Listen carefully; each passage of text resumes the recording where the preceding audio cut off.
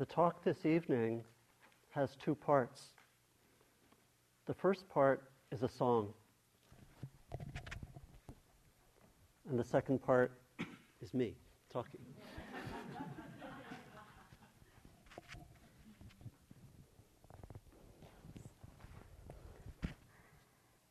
Can you hear me? This song is called Every Living Thing is Vulnerable. And in the part of the song where it talks about singing, please think of that as a metaphor for anything that we do, as large as our life's work or as small as a single moment, with the intention to end suffering.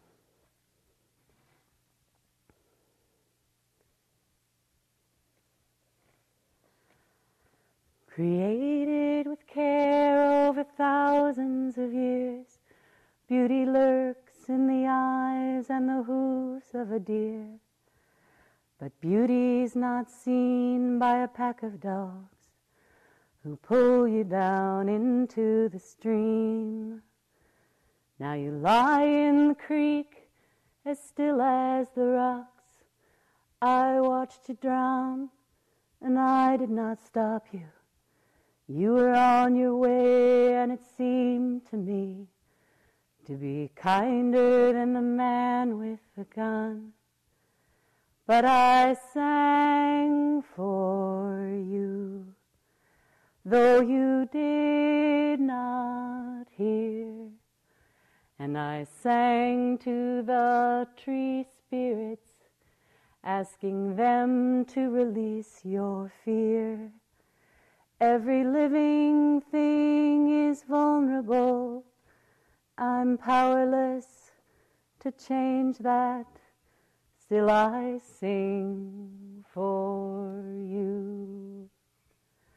The child comes to school all battered and bruised by our culture's obsession with things, learning young not to look for peace in his heart, but in what the external world brings.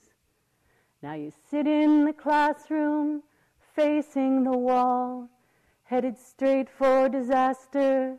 We're letting you fall. You'll bring down a piece of our world when you go. So I offer you one of the life rafts I know, and I sing with you. Though you may not hear, we sing for your spirit. May it rise above fear. Every living thing is vulnerable. I'm powerless to change that. Still I sing with you. My mind runs wild as water, and the pain in me goes deep. Sometimes I lash out at those I love and cry out in my sleep. If I hurt you, please forgive me. When I'm crying, will you hold me? When I'm dying, and on the day I die, will you sing for me? Though I may not hear, because if I do, you will comfort my fear. I don't care if you're in tune, the kindness in your voice comes through. Will you sing for every living thing is vulnerable? We're powerless to change that. We will sing for you.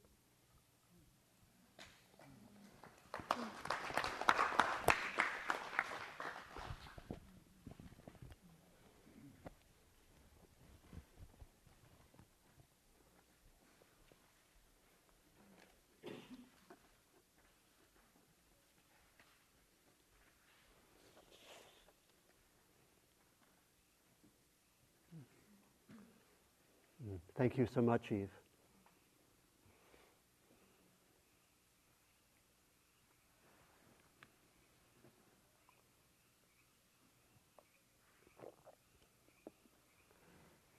So this evening, I want to talk about the Bodhisattva. And the Bodhisattva is the mythical, almost, an archetypal and very ordinary being who connects inner and outer liberation.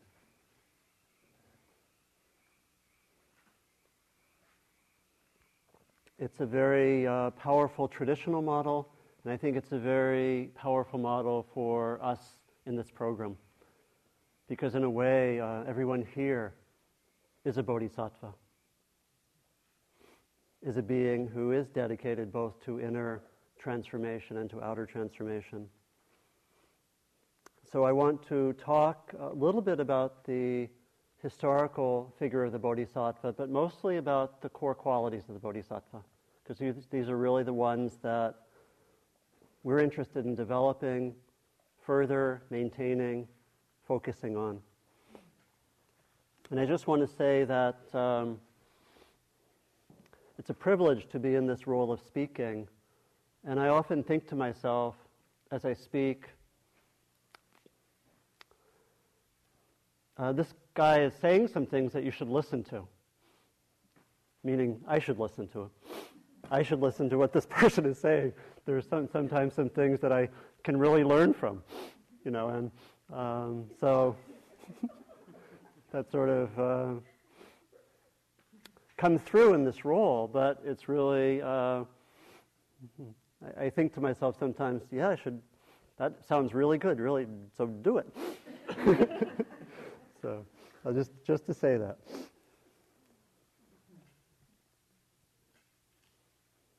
So literally, the bodhisattva means the being, or sattva, connected with awakening, or bodhi. And it's especially developed in Mahayana tradition. But we have the bodhisattva in the Theravada tradition and the early tradition, and it was more understood as the many, many beings in their various lives on the way to becoming Buddha. And so you can read the Jataka tales of the past lives of the Buddha, and it says, in this life, the bodhisattva was a tiger. In this life, the bodhisattva was a monkey, and so forth. There are times when a figure who was a bodhisattva said, I vow to be a fully awakened Buddha. And it took another 1,000 or so lifetimes in the tradition.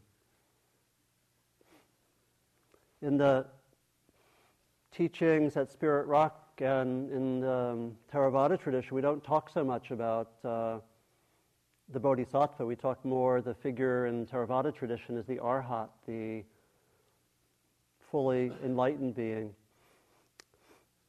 And sometimes it's said by Mahayana, there are these polemics which between Mahayana and Theravada, which I remember one friend said, when we bring Buddhism to this continent, maybe we'll leave those polemics in the middle of the Pacific Ocean. But in any case, the fully developed figure of the Bodhisattva comes in the traditions of, first in India, but in the Mahayana, and then found in Tibet, in China, in Japan, in Vietnam, and other Mahayana countries.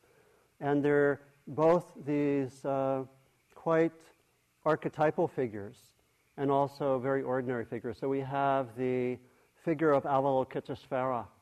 Some of you know the Bodhisattva of compassion, the Dalai Lama, who is in San Francisco, as many of you know. Today, yesterday, and tomorrow, Messiah is going to go down and see the Dalai Lama when we finish. He is said to be the manifestation of compassion, of Avalokitesvara.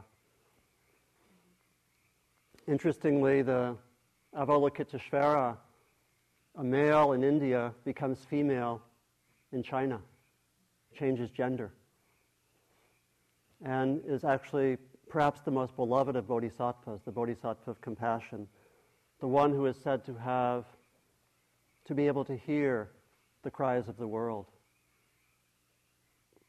I teach almost every Wednesday this year in the lower hall, and we have a large figure of Avalokiteshvara as in female incarnation, and she has 1,000 arms,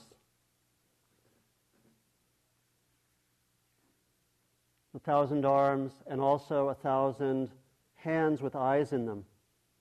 And it could be said to represent the receptive dimension of compassion, the empathic dimension of compassion in the eyes, and the active dimension of compassion in the arms. And we need both. There's the figure of Manjushri, many of you know, with the sword, who cuts through delusion. This figure that inspires us to cut through delusion. There's Samantabhadra, the Bodhisattva of enlightened action in the world. There's Ksitagarbha in India, Jiso in Japan, who is said to watch over the vulnerable, particularly travelers and children. And there's also, aside from these archetypal figures, I think the Bodhisattva also is best understood, I think, as someone very ordinary. It's someone who has this deepened heart and wisdom and ability to act and can be completely ordinary. It might be your grandmother, just has this ability to act and be present and be a force for good in the world. Or it could be someone at the neighborhood store, or it could be someone well known, like Gandhi or King. These are all bodhisattvas. My sense is that there's a way that the figure of the bodhisattva is having tremendous resonance in our culture right now, because this vision of being dedicated to both deep inner work and profound commitment to help others has a very, very strong pull. That's why we're here. And my sense is that the meaning of the bodhisattva will just continue to expand and grow, and something that can inspire us, and I think we will explore its meaning. It also has a very powerful resonance with many of the figures in many cultures. The bodhisattva for me resonates very much with the Jewish prophets, who are dedicated to work to create justice in the world, who have the commitment of tikkun olam, many of you know that phrase, to heal and repair the world and connect it with spiritual intentions, or the life of Jesus, coming out of that tradition, out of the prophetic tradition. And I remember one passage in a book by Andrew Harvey. Some of you may know his book on Jesus, and I'm paraphrasing, but he said something like, Jesus manifests the most sublime mystical understanding with the deepest commitment to revolutionary change, in one figure like that.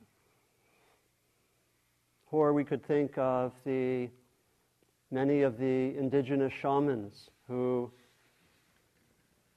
go on deep inner journeys, all for the sake of their communities. Or modern bodhisattvas like Gandhi or King or Dorothy Day or Cesar Chavez.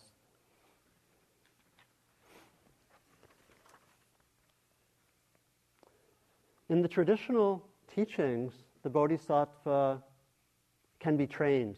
There's a discipline that we follow, and there are certain trainings that the bodhisattva goes through. The bodhisattva actually develops in the classical Mahayana approach in 10 different ways. And I'll just mention them, and these are in order. Generosity, development, secondly, in ethics, ethical conduct.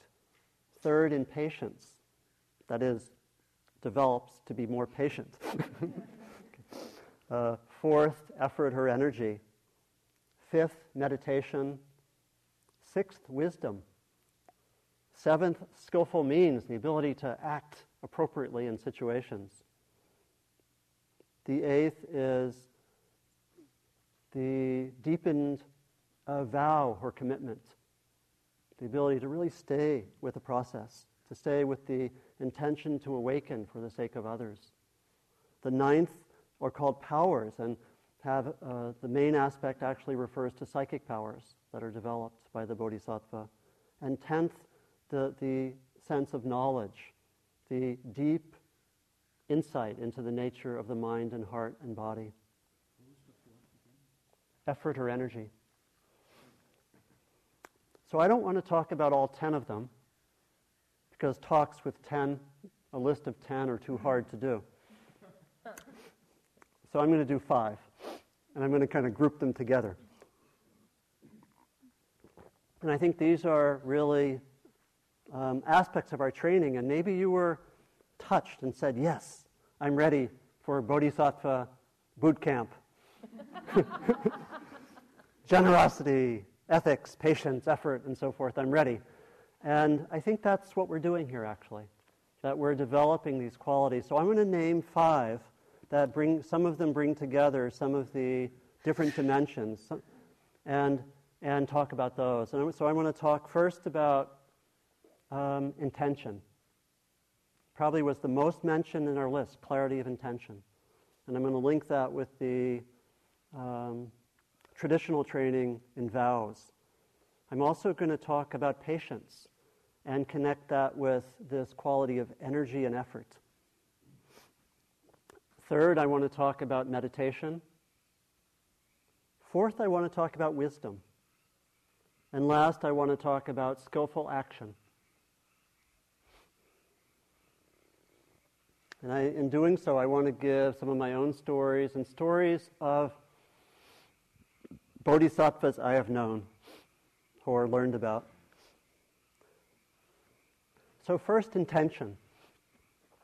Intention is right at the heart of our practice in many ways. I often like to think about our entire practice as something very simple. In a way, moment to moment, we try to be aware of what's happening, as aware as we can. And on the basis of that mindfulness, that awareness, on the basis of our best wisdom and compassion, we set an intention to act. And then we act. So it almost has 3 parts: the gathering of one's mindfulness, wisdom, and compassion. Secondly, the intention that comes out of that. And thirdly, the action. So in that sense, intention is right at the center.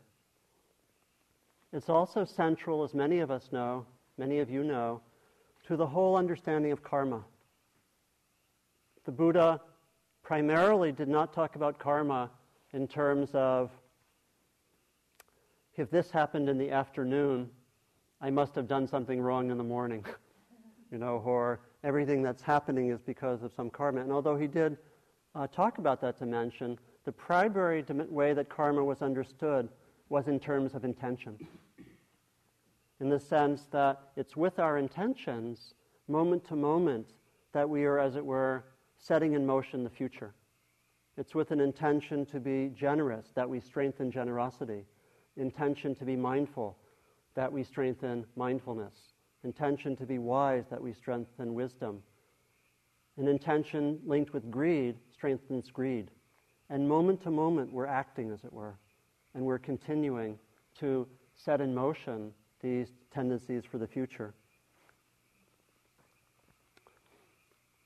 So intention in that sense points to what we might call the quality of volition, the quality of every moment being linked with some intentions. And one of the practices that we often do in retreats, and that many of you have done, is to try to tune in to the stream of intentions moment to moment in our experience. And so sometimes we give instructions that when you're ready to stand up, try to be aware with a quiet mind of the intention to rise. And it can be felt sometimes as a kind of very subtle impulse in experience.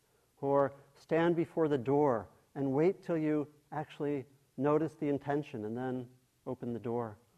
And there's this way that's very, very crucial, that deepened mindfulness puts us in touch to really know what the stream of intentions are. Again, with the aim of understanding that we want to support the skillful intentions and we want to refrain from the unskillful intentions, or ones linked with greed, hatred, or delusion. And there's also another aspect of intention which is very crucial and particularly important for the Bodhisattva. And that has to do with this quality of vow, or we might say the quality of aspiration. Not so much a moment-to-moment arising of intentions, but more the quality of what do I want for my life? What's my aspiration?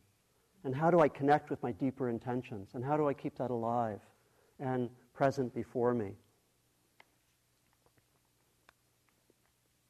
In the teachings of the Bodhisattva, this is central. That working with intention in this way is central. And the Bodhisattva makes a vow. And some of you know these. In Zen tradition, the Bodhisattva vow is repeated almost every day in the chants. And many of you know these. Living beings are infinite. I vow to free them. Delusions are inexhaustible. I vow to cut through them. Dharma gates are boundless. I vow to enter them. The Buddha way is unsurpassable. I vow to realize it. It's a very traditional one. And we can make our own Bodhisattva vow that we can work with ourselves. A intention that I work with every sitting is to vow to awaken for the sake of others.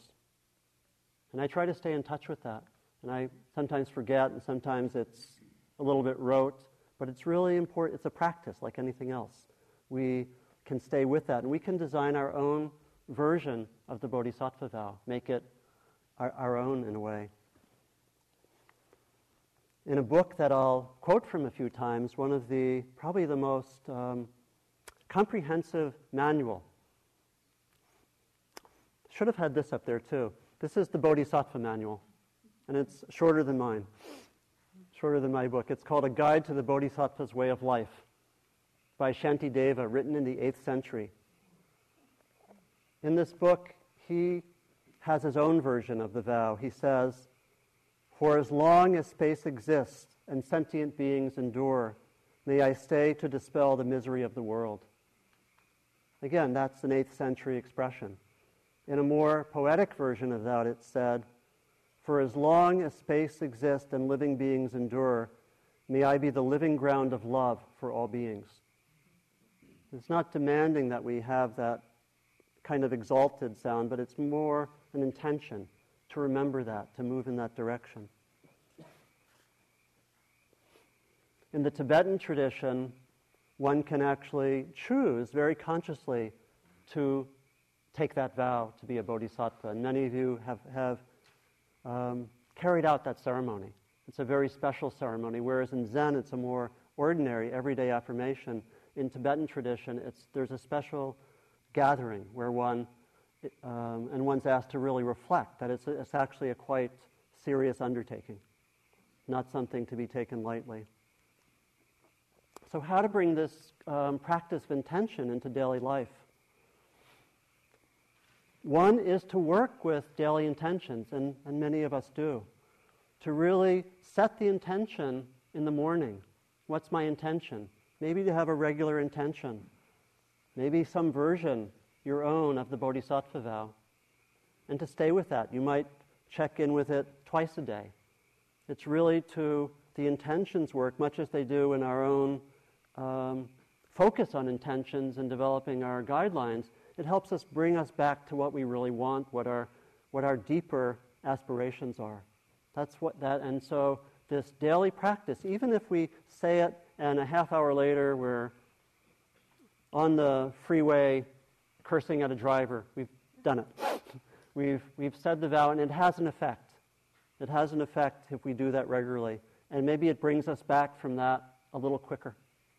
It has an effect. We can also do activities before, intentions before activities. That is, I often, before meetings, I set an intention. Actually, a lot of what I do at meetings is I actually write my intentions on a sheet of paper and put it right in front of me on a desk and on a table or whatever, and people can't see it necessarily. And I have the intentions there, and I'm looking at it.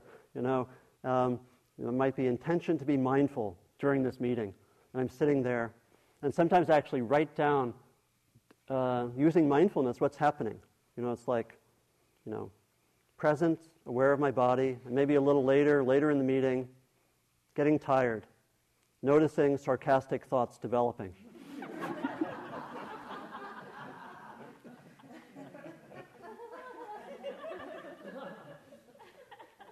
And it's the noticing of that which gives me the freedom actually not to go right there. Tremendously powerful, right? And that working with intention very concretely can help that come more to mindfulness, and I don't act it out. So it's big.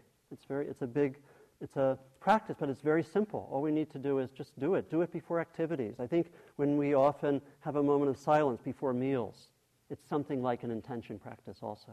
Grace is a kind of intention practice. As Adrian was saying last night, when we do metta, metta is almost it's an intention practice. We're intending, as it were, the heart to open. And that's a really important point, as Adrian expressed it, that metta or loving kindness is inclining ourselves in certain direction with intentions. Loving kindness practice is not a production on demand practice. You will be loving, Donald.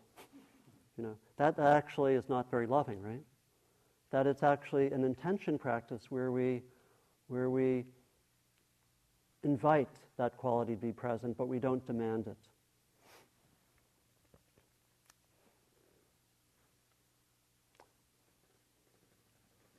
So intention is this first quality, intention linked with vows, linked with aspiration.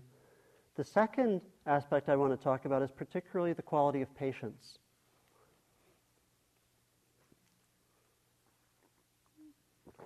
And it's said to be specifically related to being able to be present and balanced when difficult states of mind and heart or difficult situations arise. The Buddha did not include in his list of difficulties being around group process, but many of us can relate to that, that it takes patience, right? It takes patience, and hopefully we learn something, that there's the quality of being able to stay balanced, a lot dependent on mindfulness, being able to see what's there.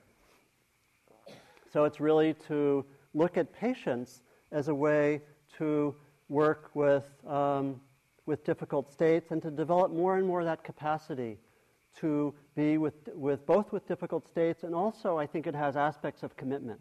Patience points to the ability to stay with an activity, stay balanced, stay energetic, really continue to work with situations, even when there are challenging moments. The Buddha talks in one of his teachings, which I think we'll want to explore more. He gives the teaching called the teaching of the 8 worldly winds. And these are precisely what make patience difficult. The 8 worldly winds, or the 8 worldly conditions, lokadhamma, are pleasure and pain, gain and loss, fame and disrepute, praise and blame. We could take that as our focus of our practice for the next 6 months, right? One could desire that. So if you haven't filled out your individualized learning plan yet and want to focus on the 8 worldly winds, it's a powerful practice that we see how we get attached to things being pleasant and not unpleasant, how we get attached to gain and not loss, how we get attached to fame or good reputation, and we want to push away disrepute. It's very, very deep in our being, this conditioning, or to praise and blame. I think we know that. And so partly what we work with is the noticing with mindfulness when these conditions arise, and notice what our reactions are. And that's why, again, the mindfulness practice and the different practices to develop clear seeing are so crucial. Shantideva, in his text, says that patience is especially developed with difficult people, or so-called difficult people, or difficult people for me, we should say. There are no objectively difficult people, right? There are people, that some would disagree. This is what Shantideva says about difficult people, so-called. His language is actually, he uses the word enemies. My opponents, my enemies, people who are very hard for me to be with. He says, just like treasure, he's saying this about enemies, opponents, just like treasure appearing in my house, without any effort on my behalf to obtain it, I should be happy to have an enemy, for my enemy assists me in my conduct of awakening. It's in the chapter on patience. Someone asked for citations. Chapter 6, verse 107. Of Guide to the Bodhisattva's Way of Life, Stephen Batchelor translation. Okay. So there's also the quality of commitment, I think, and committed continuous energy. Again, very challenging, but right at the heart of what we're doing in this program. This quality of being able to keep persevering through all the ups and downs, having a kind of consistency, no matter what happens. And I want to just mention a few stories that help me with this. And actually, I want to tell a story about both my father and my mother. Some of you know this, but probably not too many. But there's, my father died about 1.5 years ago, and there's a bench down in the courtyard with his name on it. And I love doing retreats here because I go down typically after tea when there's no one around, and I sit on the bench and I commune with him in certain ways and talk and see what happens, really. And on the bench, we have in loving memory Simon Rothberg, and we give the dates. And we have a line from his own words that he wrote for me. He wrote when I got a doctorate, actually. And he said that he passed on, he gave me actually a nameplate which said Dr. Rothberg. And he, on the bottom of it, and he actually, this was in the 1980s, and he, at that time, he was he was legally blind, actually, could just write a little bit. He was blind the last 25 years of his life. And so the handwriting wavers, but he did write it, and we put this on the bench. It said, I pass on this nameplate for him, which he was a scientist, that he had on his laboratory, saying Dr. Rothberg. And he said, this has always reminded me of my continuous pursuit of truth, knowledge, and wisdom. And it's on the bench, and I go down there, and sometimes I go down, I'm in a retreat, I'm kind of tired, and I see the continuous pursuit of truth, knowledge, and wisdom, and I get perked up.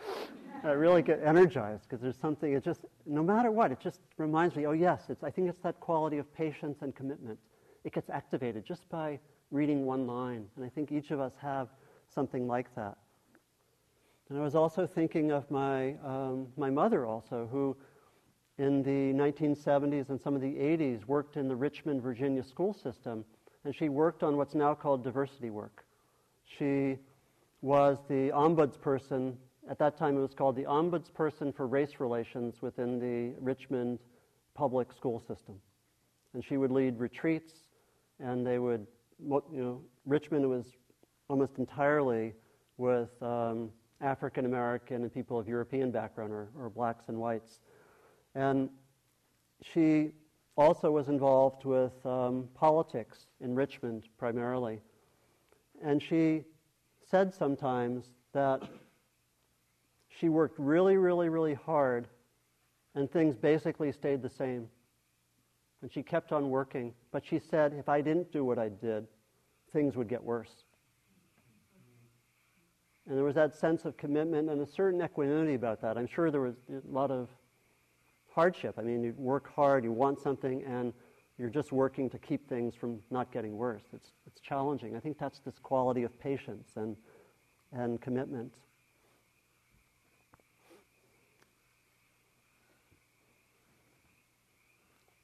The Czech playwright Václav Havel, who became president of Czechoslovakia, and he worked, as many of you know, as an activist for many years. And really, I would say, as a kind of spiritual activist, very much a bodhisattva, and was imprisoned for many years. And he wrote this before the end of the communist regime. He distinguished between what he called hope and optimism. He said optimism was more shallow, the way he was defining it. Optimism was more shallow and was based on needing events to be a certain way. And hope was more a deeper quality of this patience and commitment. This is what he said. The kind of hope I often think about, especially in situations that are particularly hopeless, such as prison, I understand above all as a state of mind, not a state of the world. It is a dimension of the soul, and is not essentially dependent on some particular observation of the world or estimate of the situation. Hope in this deep and powerful sense is not the same as joy that things are going well, or willingness to invest in enterprises that are obviously headed for early success, but rather an ability to work for something because it is good, regardless of how it turns out. It's a powerful quality, right? This quality of patience and commitment. So intention, patience, commitment, second. The third is meditation, and this is one of the traditional trainings of the Bodhisattva. And it seems to me really clear that someone who is following this path of engagement for connecting inner and outer transformation has to have a regular practice, has to have a regular way of working with the mind and heart, has to have a way to continue to develop the openness of heart, the clarity of seeing, the ability to be with challenging situations. And that practice initially is something that we work with on the cushion or in some other kind of practice. And for us, there are many kinds of practices, although we're particularly taking mindfulness and metta as kind of some common denominators, but there are many practices that we have here. And we practice in a kind of simplified situation, and we learn certain things that we then bring out into the world. We learn better how to be with anger on the cushion, and then we're better able to be with anger and be skillful with it in various ways when we're in the world. And that's why I think for someone who is on this Bodhisattva path, the regular practice and even the practice of retreats is very crucial, to have this back and forth movement. The historian Toynbee said that it was characteristic of people who had had a great spiritual impact on the world that there was always a cycle of withdrawal and return. Continual cycles of going for further nourishment, further stability, and so forth, and then coming back and enacting. The qualities of mindfulness and metta are particularly related to the two main forms of meditation in the Buddhist tradition, which are some kind of insight practice, a clear seeing practice, and the opening of the heart practice. And these are in a way also related to what I'm thinking of as two aspects of our meditation practice.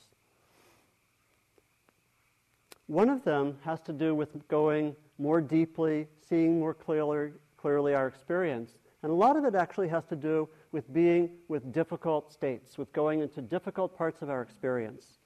And I think I've got clear about this in the last 3 years.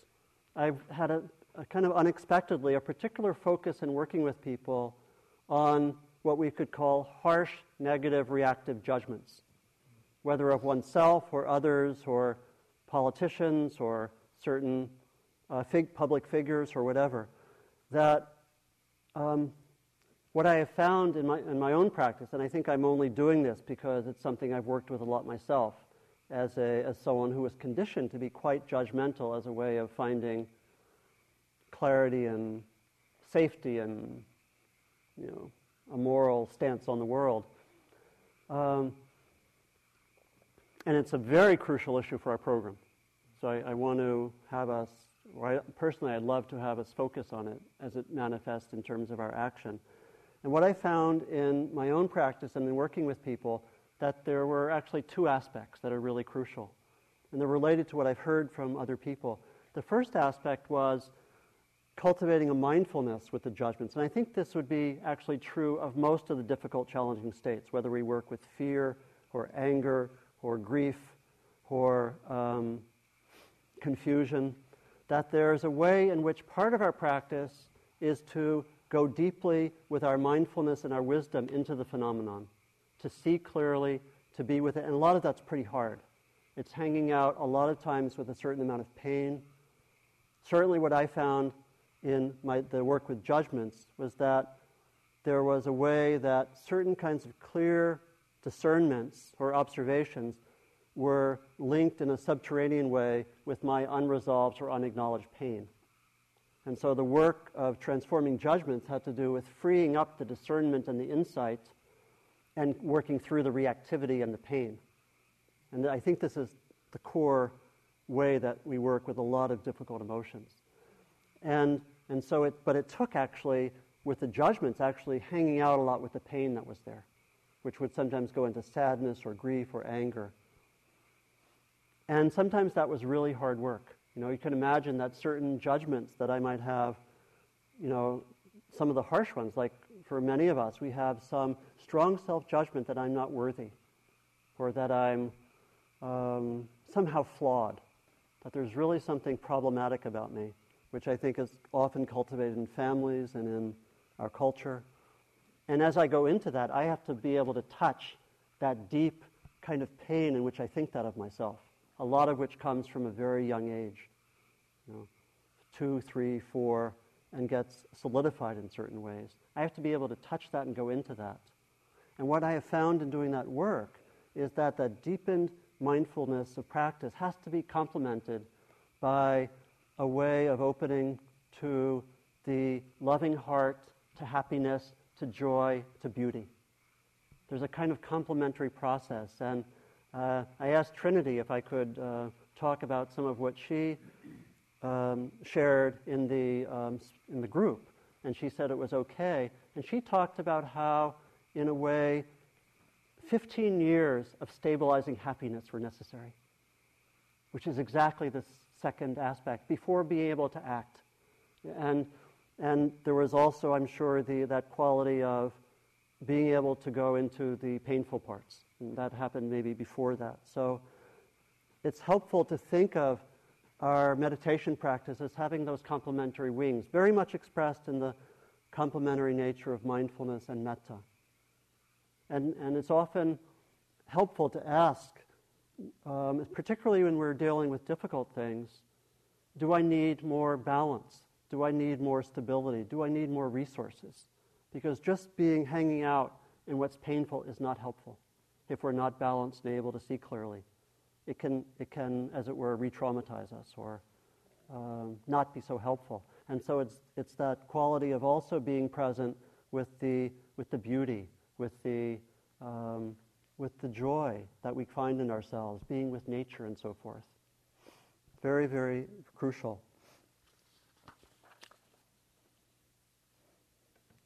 The fourth quality is wisdom.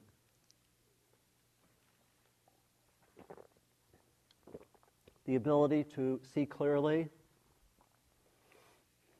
to see ourselves clearly, to see the world clearly. And I want to talk about a few aspects of wisdom. We could have a whole evening on wisdom, but just a few aspects.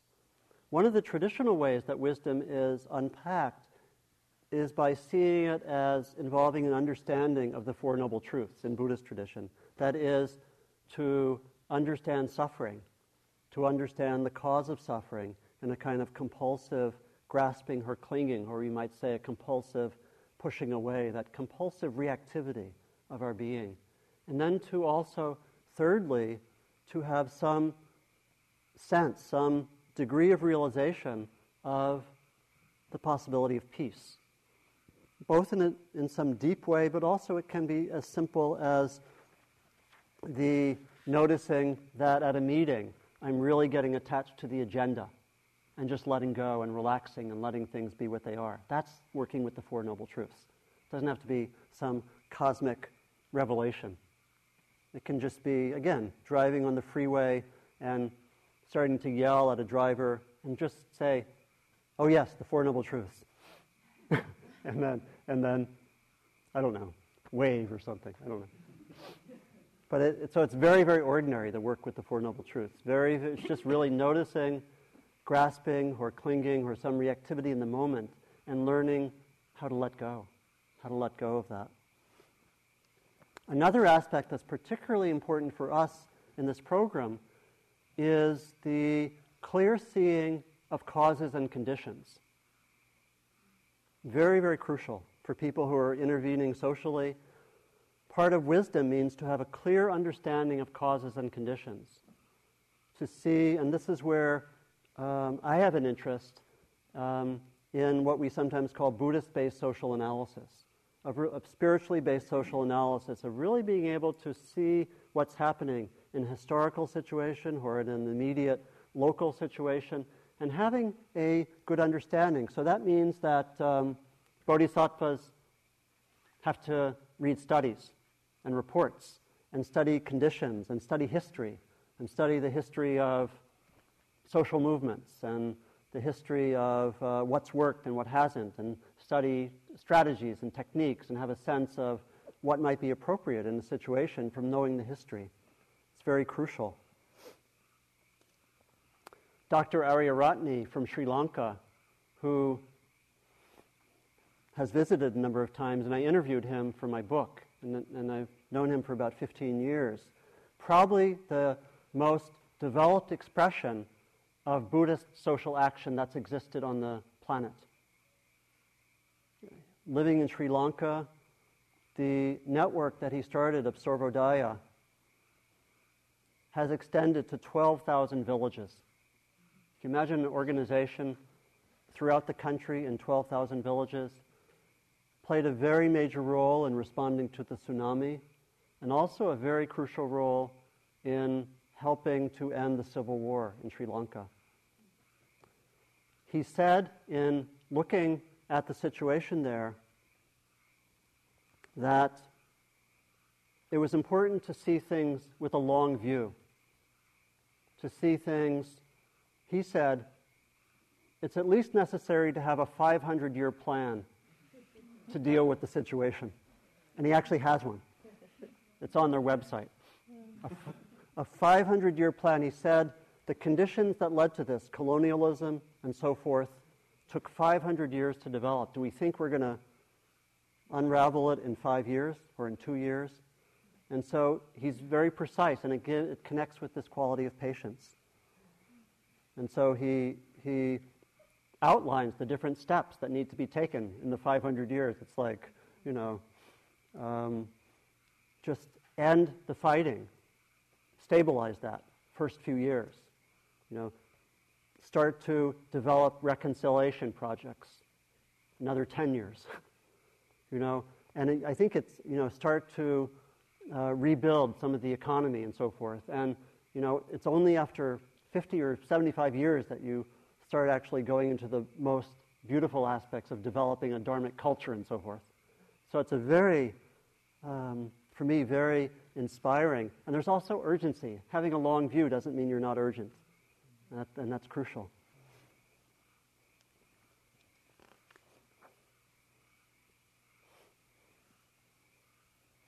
Another quality of wisdom is a familiarity with paradox. Very crucial. We were actually talking with Yarrow after the morning, and she was saying that it's often helpful, and I think we'll explore this further, it's often helpful to explore group guidelines in terms of balancing between two members of a polarity. Like you can have a polarity like having a really strong leader, or you can have the polarity of empowering the group or community.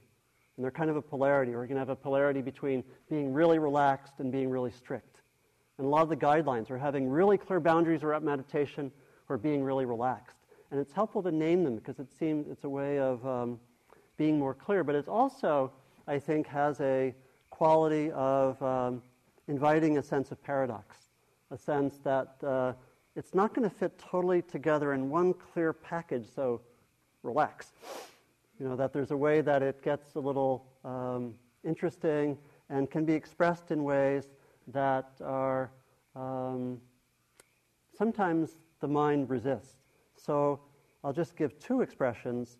One is from the Hindu teacher Nisargadatta Maharaj. He says this about wisdom, or he says this about the whole practice. He says, wisdom tells me I am nothing. Love tells me I am everything. Between these two, my life flows. Wisdom tells me I am nothing. Love tells me I am everything. Between these two, my life flows. Or another expression of this in relation to wisdom comes from a book that some of you may know, who's from a good friend of mine who lives a few blocks away in Berkeley, named Ruth Gendler. Does anyone know her book called The Book of Qualities? Yeah. This is the book is an amazing book, and I'll try to bring it in. And she just came out with a book on beauty, by the way. It just came out like a week ago. And in the Book of Qualities, she personifies about 50 or 60 emotions, states of mind, and heart. She gives them, and she's a painter, so she draws them. So they all have these images, and they look a certain way. And this is wisdom. Wisdom wears an indigo jacket. She takes long walks in the purple hills at twilight, pausing to meditate at an old temple near the crossroads. She was sick as a young child, so she learned to be alone with herself at an early age. Wisdom has a quiet mind.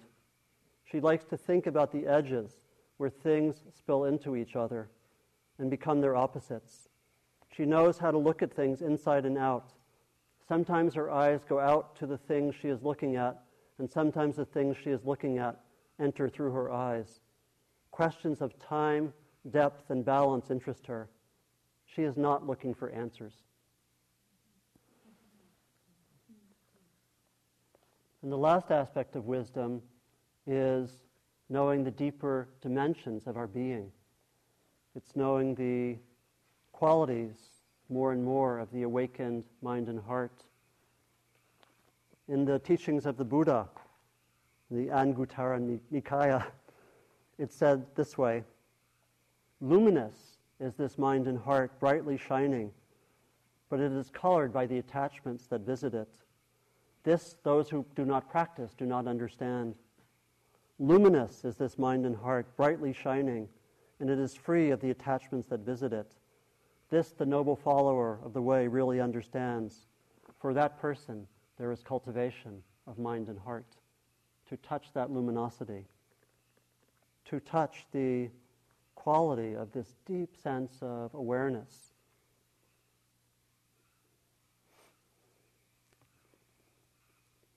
In the Tibetan tradition, in the Dzogchen tradition, it's said by its teacher Nyosho Ken, intrinsic awareness itself is the absolute guru, the ultimate truth. By resting naturally beyond fixation in that inherently free and perfect, innate Bodhi mind, I take refuge and actualize the thought of awakening. So there's that remembrance of awakening and that touching of it. And the last quality I want to mention is the quality of skillful action.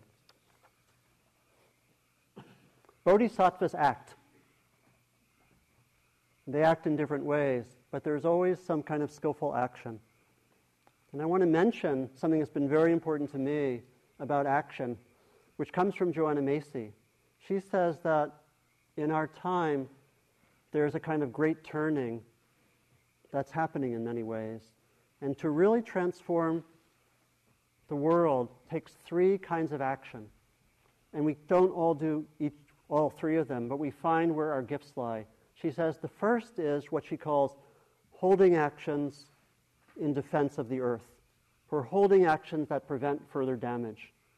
And a lot of protest and trying to stop wars is of this category. The second, she says, is creating alternative institutions. Understanding our institutions and creating alternatives. Very crucial. Many of us here and work with hospice or medicine or education or law are doing that. And she said the third is changing the very nature of perception of the individual. And so someone who is teaching yoga and teaching people a different relationship to their bodies is doing part of what is necessary for transformation. When I've worked with that model in teaching retreats, especially for activists, there's a kind of a relief hearing that. I don't have to do everything. I can see where my gifts are, and the key is to know that the person who is teaching yoga can bring in the way that we have these fixated views of our bodies based on social conditioning and can be linked up with the person who is preventing further damage, that it's connection.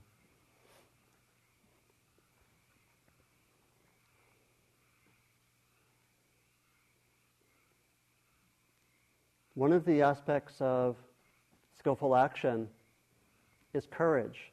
And I want to mention something which has really stayed with me that I learned from my friend Thich Minh Duc, the Vietnamese monk, who is part of this program. He said that during the Vietnam War, of course they don't call it the Vietnam War, they call it the American War, actually. He said that the Vietnamese Buddhists felt a need to modify this very traditional model of the Dharma having these two aspects of wisdom and compassion. And they said it's not enough. We need a third aspect of the path. And they said that's courage. It has to do with action. That just the wisdom and compassion without action, without that courage, they said was not enough. And so they actually modified this very traditional model and had these three aspects. Very significant, I think. And it's a kind of action that is very ordinary and also can be on a larger scale. I'll just close with two very short vignettes. One of them is about this quality of skillful action, and it comes from a Zen teacher. He was asked, what is the nature of enlightenment? And he actually did not answer, realizing the luminous emptiness of the mind and so forth. And he didn't answer in the usual language, even that you have in Zen. He said, the essence of awakening is appropriate response. The essence of awakening is appropriate response. And some might hear that and be a little disappointed. I wanted the great depths of the heart and mind, but if you think about it, it's actually quite powerful. It's a moment-to-moment teaching, but it also goes quite deeply. And then lastly, I want to end with another story about Dr. Ariyaratne and about their work to end the Civil War, which I think shows some of the possibilities of skillful action.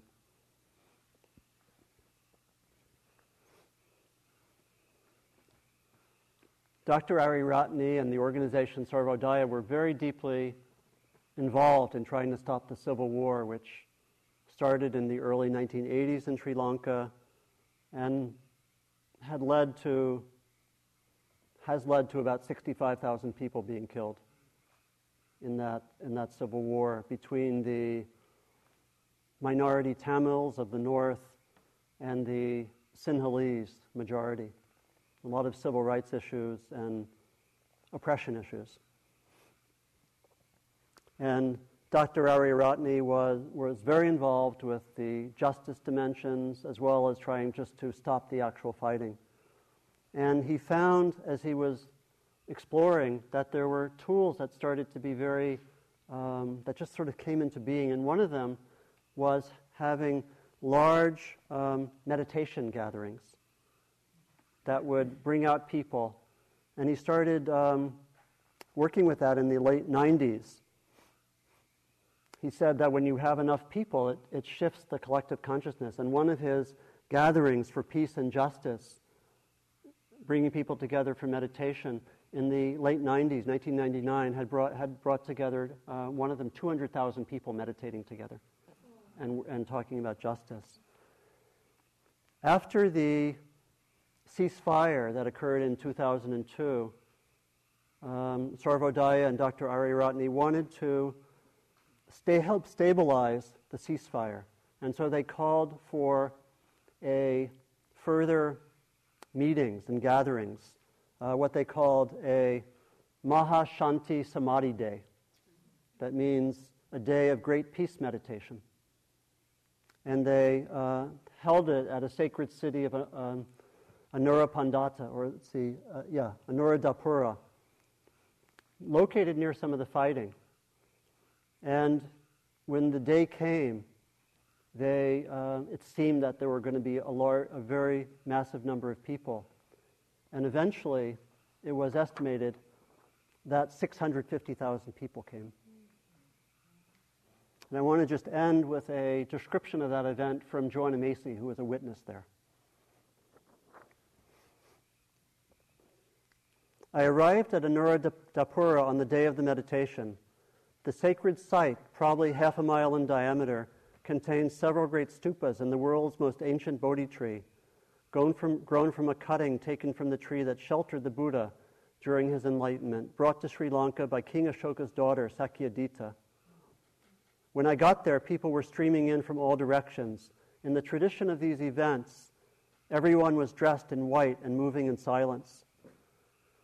They had arrived from all over the country on foot and on trains, bicycles, and according to one person's count, 4,000 buses. The meditation ceremony took place at 3 p.m. Members of the clergy of all the religions of Sri Lanka were gathered on a platform and each said a few words. In front of them, on a slightly lower stage, surrounded by flowers, was Dr. Ariyaratne. After the spoken prayers, he began to lead us all in anapanasati, mindfulness of breathing in and breathing out. The silence was the most exquisite sound I have ever heard. It was the sound of 650,000 people being quiet together in the biggest meditation ever held on planet Earth. I said to myself, this is the sound of bombs not exploding, of landmines not going off, of machine guns not firing. This is possible. So let's just sit for a minute.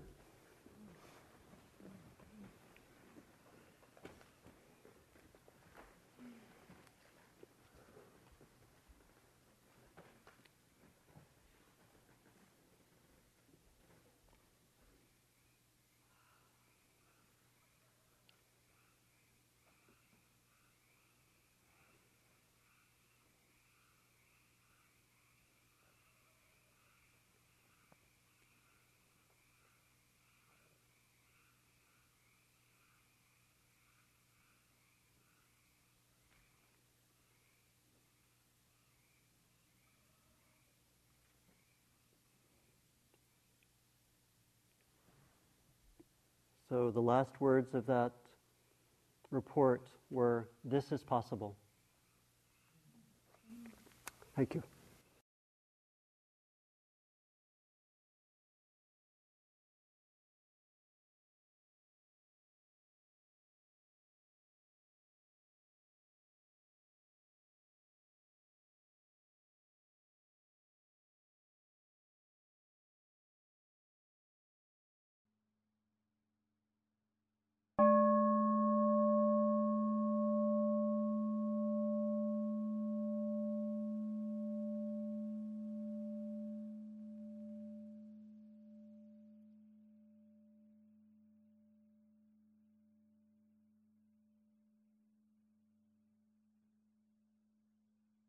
This talk was given by Donald Rothberg at Spirit Rock Meditation Center on April 28, 2007. It is an offering of the Dharma. Thank you for listening. To learn how you can support the teachers and Dharma Seed, please visit dharmaseed.org/donate.